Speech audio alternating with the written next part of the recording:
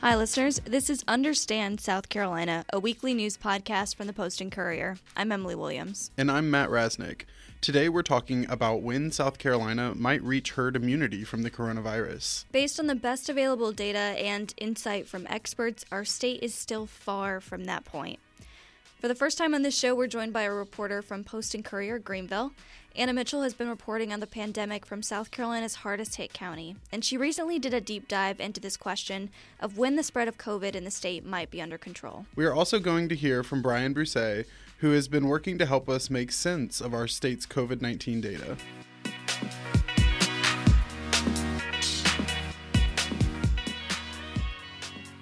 My name is Anna Mitchell, and I cover various things for the Greenville newsroom of the Post and Courier. I've been a reporter in the upstate since 1999 and have been covering schools, Clemson, business, and anything else that catches my fancy since then. So what was the driving force for you to look into this question of when South Carolina might reach herd immunity with the coronavirus? Sure. A lot of topics when it comes to coronavirus bleed into multiple beats. And so through my school's coverage, I'm getting, bombarded by emails and text messages from parents who are freaking out. I'm a parent, so yeah, I guess I'm freaking out too. We're all freaking out because the infection rates are so high up here in Greenville. We heard last week that the Greenville Metropolitan Statistical Area, which is 4 counties up here, was at the top of a list of middle-sized regions studied by the White House COVID-19 task force. They study all the regions of the country, and they kind of rank them, like who's the worst outbreak at the moment. And there's Greenville at the top. The Greenville MSA, Metropolitan Statistical Area, was the worst outbreak center for coronavirus in the nation last week for middle-sized areas.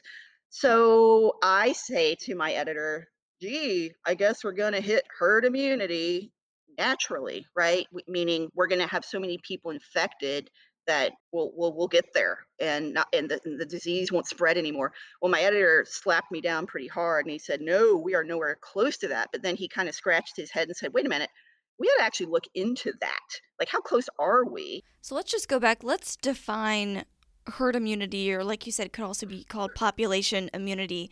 What does that actually mean? Sure. When you've achieved herd immunity for a disease, whether it's measles or polio, it's when the disease ceases to spread. Basically, what happens is if you are an unfortunate person who gets infected somehow, you might infect one additional person who's also unfortunately not immune, but then it pretty much stops there. When you lack herd immunity, you can have outbreaks, right? You can spread it to one person and then 6 more people and then exponentially more. So herd immunity is where infection stops with essentially the second patient. And in your story, you talk about how herd immunity is a moving target. Can you explain a little more what you mean by moving target and how it's being measured? Under ideal circumstances, there's a couple of reasons why it's a moving target. Under ideal circumstances where everyone's wearing their masks and social distancing, you can get to herd immunity at once 70% of the population is immune, you've achieved, quote, herd immunity, meaning it's not spreading anymore. 70%. That's the low end. And that's if everyone's being really good. And the reason you have to be really good is because you might be immune and yet still have viral load that is spreading in the population. So being inoculated does not mean you aren't infectious.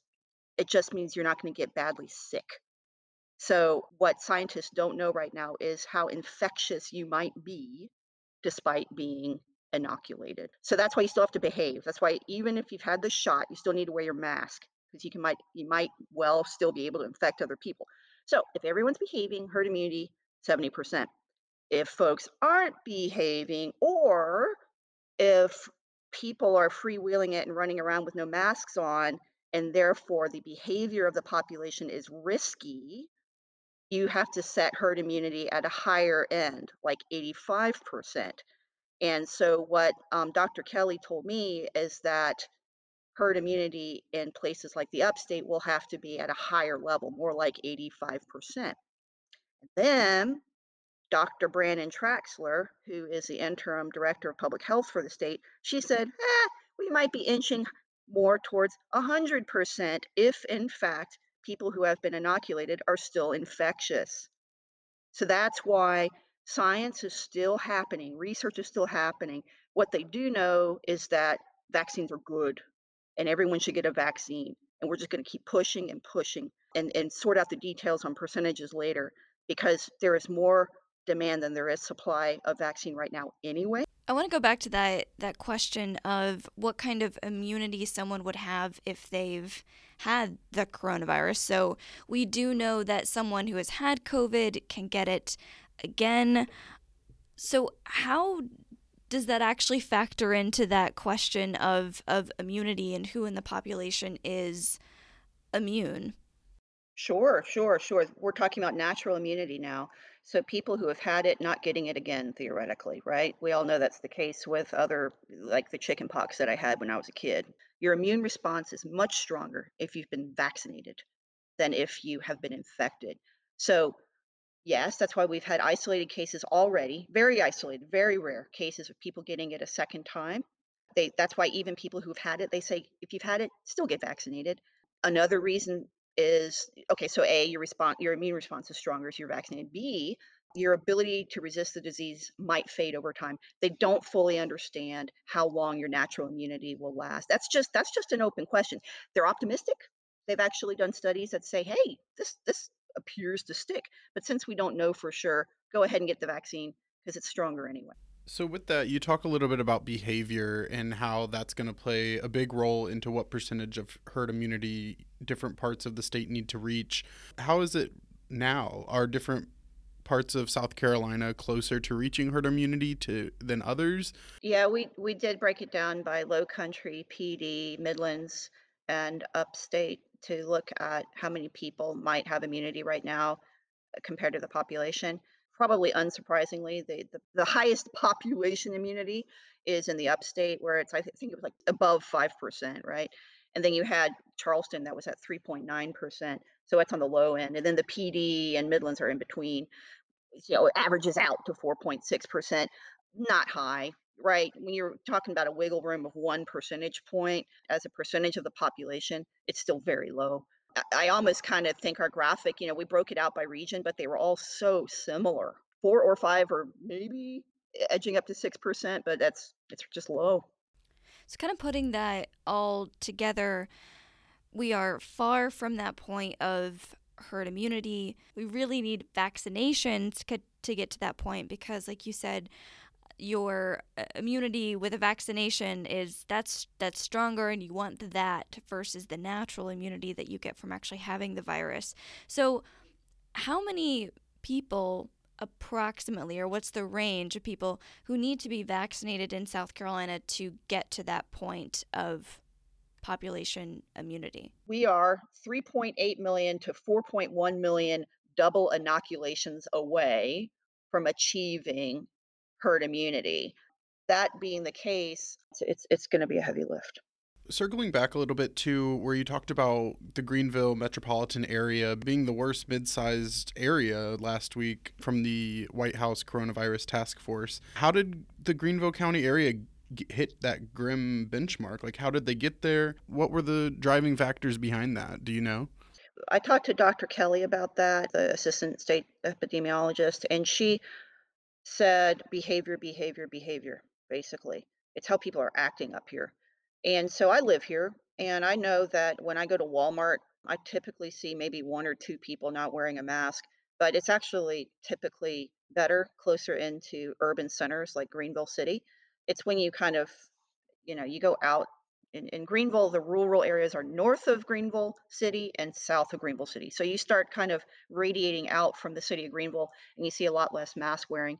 South Carolina, like many other states, is going through this vaccination process in set phases, and South Carolina is still in phase 1A. So for that, we're talking healthcare workers, people living in long-term care facilities. The state has also just said that any seniors 70 or older are now eligible. After that, we will go into phase 1B, and that also adds in some other essential workers to the mix: teachers, first responders, bus drivers, people working in factories. 1C adds in people with underlying health concerns, other essential workers, truckers, home builders, the media.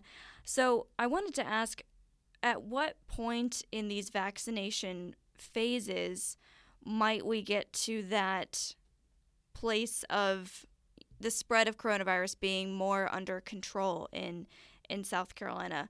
Probably not in any of those phase 1 stages, right? Right. This is anyone's guess. I asked Dr. Kelly, do we know how many people are in phase 1A? Because I had this fantasy of doing a graphic that showed over time how many people populate each phase, and therefore when we can expect to reach herd immunity. Well, that was just a fantasy because so many people occupy multiple essential worker categories. And I don't know. I mean, I could try, maybe that would be a major data project to try to figure out what is the population of individuals in each phase. All I could assert in my story is that it'll be sometime during phase 2. And that is when this thing goes to the general population where anyone can get vaccinated, and that's really when you're going to hit the 85% that we need for herd immunity. So what do vaccinations look like, right? What does a vaccination strategy look like? And right now we know that vaccines are being given in like hospital type settings in very controlled environments, and this is important because people lining up for the vaccine might themselves be infectious and not realize it, right? So you have to social distance and be super careful even within these vaccine clinics. So what a vaccine clinic looks like right now for coronavirus is like you have people waiting to be called in and that kind of thing. And this is a real contrast to like the polio vaccine, where you had gymnasiums full of little kids lining up to be given the vaccine. You can't do that with coronavirus, right? Because it's airborne. Measles, they said that was a vaccine developed in the mid 1960s, and it was administered in quick order. I think it took longer than what we're hoping for. It took like a couple years, but it did drop precipitously. And the popularity of the measles vaccine, Dr. Kelly told me the popularity that drove that was because measles was so visible. You could see a rash. You knew you had it, right? And coronavirus is this kind of invisible scourge. I also didn't mention the social justice piece of this, that one source I talked to was really worried that the folks most vulnerable to severe illness and death from coronavirus are some of the most disenfranchised populations of the state. We're talking about African American and Latino populations. Finding them and making sure they get the vaccine could be a real challenge, which is ironic given that they're also some of the most vulnerable to severe illness.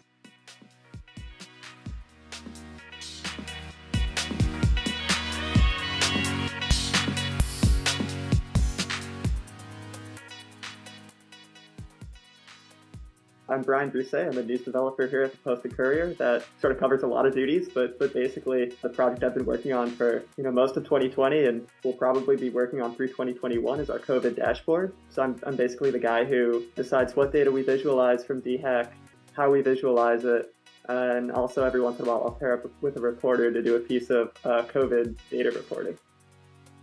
So we spoke with Anna Mitchell about her kind of deep dive into the question of herd immunity and when South Carolina might get to that point. And you worked with her on that too. So what kind of data was available for you to look at? What were you digging into to try to answer that question? Basically, the rough math we worked out was how many cases of COVID-19 have occurred in the population in the last 90 days, and how many people across the state of South Carolina have either had the Pfizer vaccine or the Moderna vaccine. By kind of adding up those numbers and dividing by the overall population of the state, and we sort of also divided it into individual regions, we were able to determine that about 4.6 of South Carolina's population has immunity right now. So that's a 4.6 number for herd immunity. That's very, very, very far away from the 70 to 85% that scientists agree would be necessary. Along with this information, you've been maintaining our COVID-19 dashboard. Can you tell us a little bit about what has gone into maintaining that and what kind of difficulties you may have faced with its upkeep? Yeah, of course. The COVID dashboard was sort of conceived early on in the outbreak as kind of a a living document is how I thought of it. It's sort of the idea was to, add modules and revise modules as the sort of COVID narrative develops. So right at the start of the COVID outbreak, for example, cases were being detected in New York and Washington and California, but we didn't have anything yet in South Carolina. So, at that time, the COVID dashboard was really just a sort of map of the country with where these outbreaks are happening. Once we kind of had our first outbreak in South Carolina, we refocused a little bit. We took away that national map. We put up a South Carolina map, and we started to really kind of make sure that we were localizing it, first at the state level and then later at the county level. As data becomes available from DHEC, that also sort of decides what we put on the dashboard and what we take off the dashboard. For a period of time, we had zip data. We were mapping cases by zip code to try and determine hotspots. But at a certain point, the zip codes per capita all had a similar degree of infection. And so, that sort of hotspot analysis became somewhat less interesting as a story. And so that went away. We replaced it with another module. I want to give a shout out to the readers here. I've received really incredible feedback and really helpful feedback on the dashboard. Some of the reader questions have really sort of helped me determine what data is descriptive and important, and also, what kind of data is maybe a little bit confusing on first glance and what needs to be clarified or what really isn't contributing to the overall story that we want to show. Brian was actually on the podcast in mid-2020 to talk about this dashboard, but there's been so much data between then and now. You're working on this every week, so I'm curious, what have you learned over time looking at these numbers? You gave that example of, first looking at the nationwide map, then localizing things, and just kind of learning along the way what information is most helpful for people when they're trying to gauge where the pandemic is right now in South Carolina. So what are some of the things that you've learned over really the last, we're getting close to that year mark of looking at these numbers. A year of COVID is sort of a hard thing. Still a hard thing for me to sort of comprehend. I think the biggest change I made to the dashboard since I've been on the show is the COVID-19 by county module that's beneath the kind of dominant map and the case and death data line charts. This was really inspired by the New York Times, but the idea was to show thumbnail charts, essentially, of how cases have grown across South Carolina counties. Because it's one thing to see sort of what the current county number is in relation to all the other current county numbers, but how do you determine really if your county is if the COVID situation is getting worse or if it's actually getting better? And so the thinking behind this sort of mosaic of line charts showing each individual county's growth rate was to sort of help give readers that information. And what's really remarkable on that graphic right now, Greenville has been, I think, the story for the last 4 or so months, at least. If you look at the Greenville chart, it has the steepest slope right now out of any of the county charts. It's averaging a 7-day average of 673 cases right now. That's as of January 13th. Yeah, Greenville is really just an absolute hotspot right now. Just earlier this week, South Carolina's DHEC reported some internal systems issues that is affecting the number of cases and deaths that are being reported. Can you tell us a little bit about your experience with getting the data from DHEC and how you take that data and then put it into what you're making on the COVID dashboard, and maybe talk a little bit about the delay in reporting? I know that there's the 2-day lag in data. Can you explain that a little bit? After Thanksgiving, DHEC basically took a break reporting COVID data on Thanksgiving and sort of came back the next day with a built-in lag time into their data. What that means for current data is that there's a 2-day lag, essentially. So, for example, data that was reported on January 10th, that's actually case and death data that corresponds to January 8th for the last month or so. We've had a 2-day lag time. But also the last 2 days, starting on Monday, January 11th, DHEC has started to have internal systems issues. And what that means is their case reports and their death reports are undercounted, which introduces, sort of an interesting data quandary that we've been wrestling with here in the Post-Courier. And that is, do we report incomplete case numbers and annotate them as such? Or is that misleading? And is it better to sort of pause reporting data that would fall on dates that come after January 8th? Because January 8th is essentially the last day that we had really good data. That was data that was reported on January 10th, so the Sunday. Basically what I've done is I've halted any updates to the dashboard that have been reported on January 11th forward. And so the dashboard isn't ingesting any data that comes after January 8th. But we are taking into account historic revisions. This is another sort of quirk that we learned DHEC has done. Maybe the biggest learning experience to me throughout this entire COVID experience is that we're watching science in real time. And what that means is that, the numbers for one day will be reclassified. Cases will be added, cases will be subtracted, cases will be redistributed as the science happens in real time. And maybe, the epidemiologists discover that, that, case that we thought, was a case that was discovered on say, for example, January 1st, that was actually, we should reclassify that case as something that had an onset of, say, December 29th.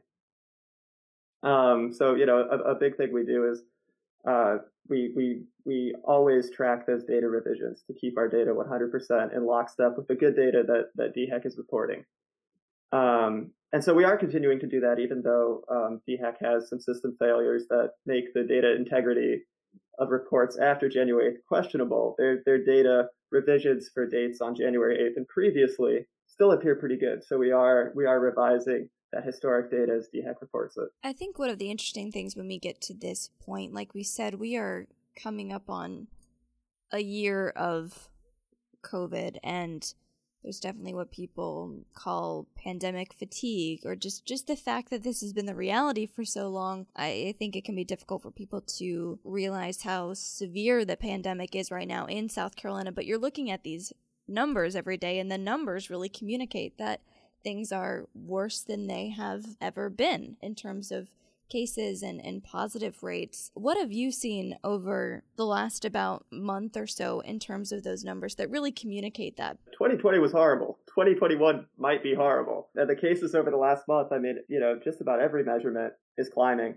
I don't think, the general 7-day average that we chart on the website, it's been, generally going up since October 2nd. That was the inflection point. That was, if you want to think of it in terms of waves, I don't know if I can think of it in terms of a wave anymore. I mean, it just keeps going up. To me, a wave implies that it sort of crests and then it comes down. What we've seen since October 2nd is pretty linear growth in terms of new COVID-19 cases per day. I do want to say, though, it is important to look at this on the county level. Charleston is seeing a far less severe uptick than Greenville and Spartanburg, than even Richland, which has a really interesting curve if you look at it. And looking at Richland County's curve, that to me does seem to sort of spike and crest in ways that I would describe as a wave. But yeah, I mean, generally speaking, the last month has been really hard. I think, epidemiologists were telling us it was going to be hard. This was, somewhat expected. It's still very frustrating to see. Throughout the pandemic, we've been looking at, of course, case numbers and deaths from COVID-19, but with the arrival of vaccinations, that introduces new data points, right? Of how many people have received the vaccine. How do you see maybe incorporating that data into our coverage in the near future, as more people are able to get vaccinated? Yeah, so I think this is a really strong point to kind of show how the COVID narrative changes and how we want to sort of manipulate our dashboard to reflect that. I do think the sort of dominant story in 2021 will be how effective is the vaccine rollout? DHEC's data is interesting right now for vaccines. It's not being offered in a CSV format, to my knowledge. It's not being offered in a JSON format, to my knowledge. That's not going to mean anything to a lot of people, but to a data reporter, I mean, that's actual data that you can manipulate with a computer right out the box when you download it. What I've seen of DHEC's vaccination data is it's uploaded in a PDF, which means I need to rely on scraping software to sort of, pull the images of letters and numbers, convert them into something machine readable, and then process those. So, I don't anticipate a really robust visualization on the COVID dashboard until DHEC starts to provide robust, manipulatable data. By manipulatable, I mean that I can process it and visualize it, not change it in any way. That could change today. I know there's some changes being made to the DHEC database in terms of vaccine data. Right now, they are sort of mapping where vaccine distribution sites are, and that is offered in a JSON format that we can map and update as that data feed changes. But I'm going to be, eager to see sort of what real kind of JSON data becomes available for vaccines. And I think when it does, the opportunity is going to present itself pretty clearly that we need to overhaul the dashboard, put a big module up showing where, maybe by the county level even, vaccinations are happening, similar to how we do with death numbers or case numbers. Like, let's chart it, how many vaccines are happening per day, and really sort of establish a trend that, yes, things are getting better. To view our COVID-19 dashboard, you can visit postandcourier.com/COVID-19. We will also include the link to that in today's show notes. On Wednesday, all South Carolina seniors age 70 or older were eligible to make appointments to get the coronavirus vaccine. But even before those appointments went live, health officials warned that the newly eligible seniors shouldn't expect to receive the coronavirus vaccine anytime soon. There's a lack of available appointments. You can read more about the vaccine rollout and other news related to COVID-19 in our state at postandcourier.com. Do you have questions about the pandemic in South Carolina that you want us to answer on this show? Write to us at understandsc@postandcourier.com or tweet us at understandsc. Be sure to sign up for our weekly newsletter so you can be one of the first to hear about new episodes. By signing up at the link in the show notes, you will be automatically entered for a chance to win a pair of Apple AirPods. Thanks, and we'll be back next week. Understand South Carolina is a production of the Post and Courier. Our music is by Billy Fountain. You can stream his music on Spotify at Billy Fountain. We'd love to know what you think of the show. You can reach us at understandsc@postandcourier.com or on Twitter at understandsc. If you're a fan of the show, please rate and review us on the Apple Podcasts app. Keep up with the latest headlines at postandcourier.com. We'll see y'all next week.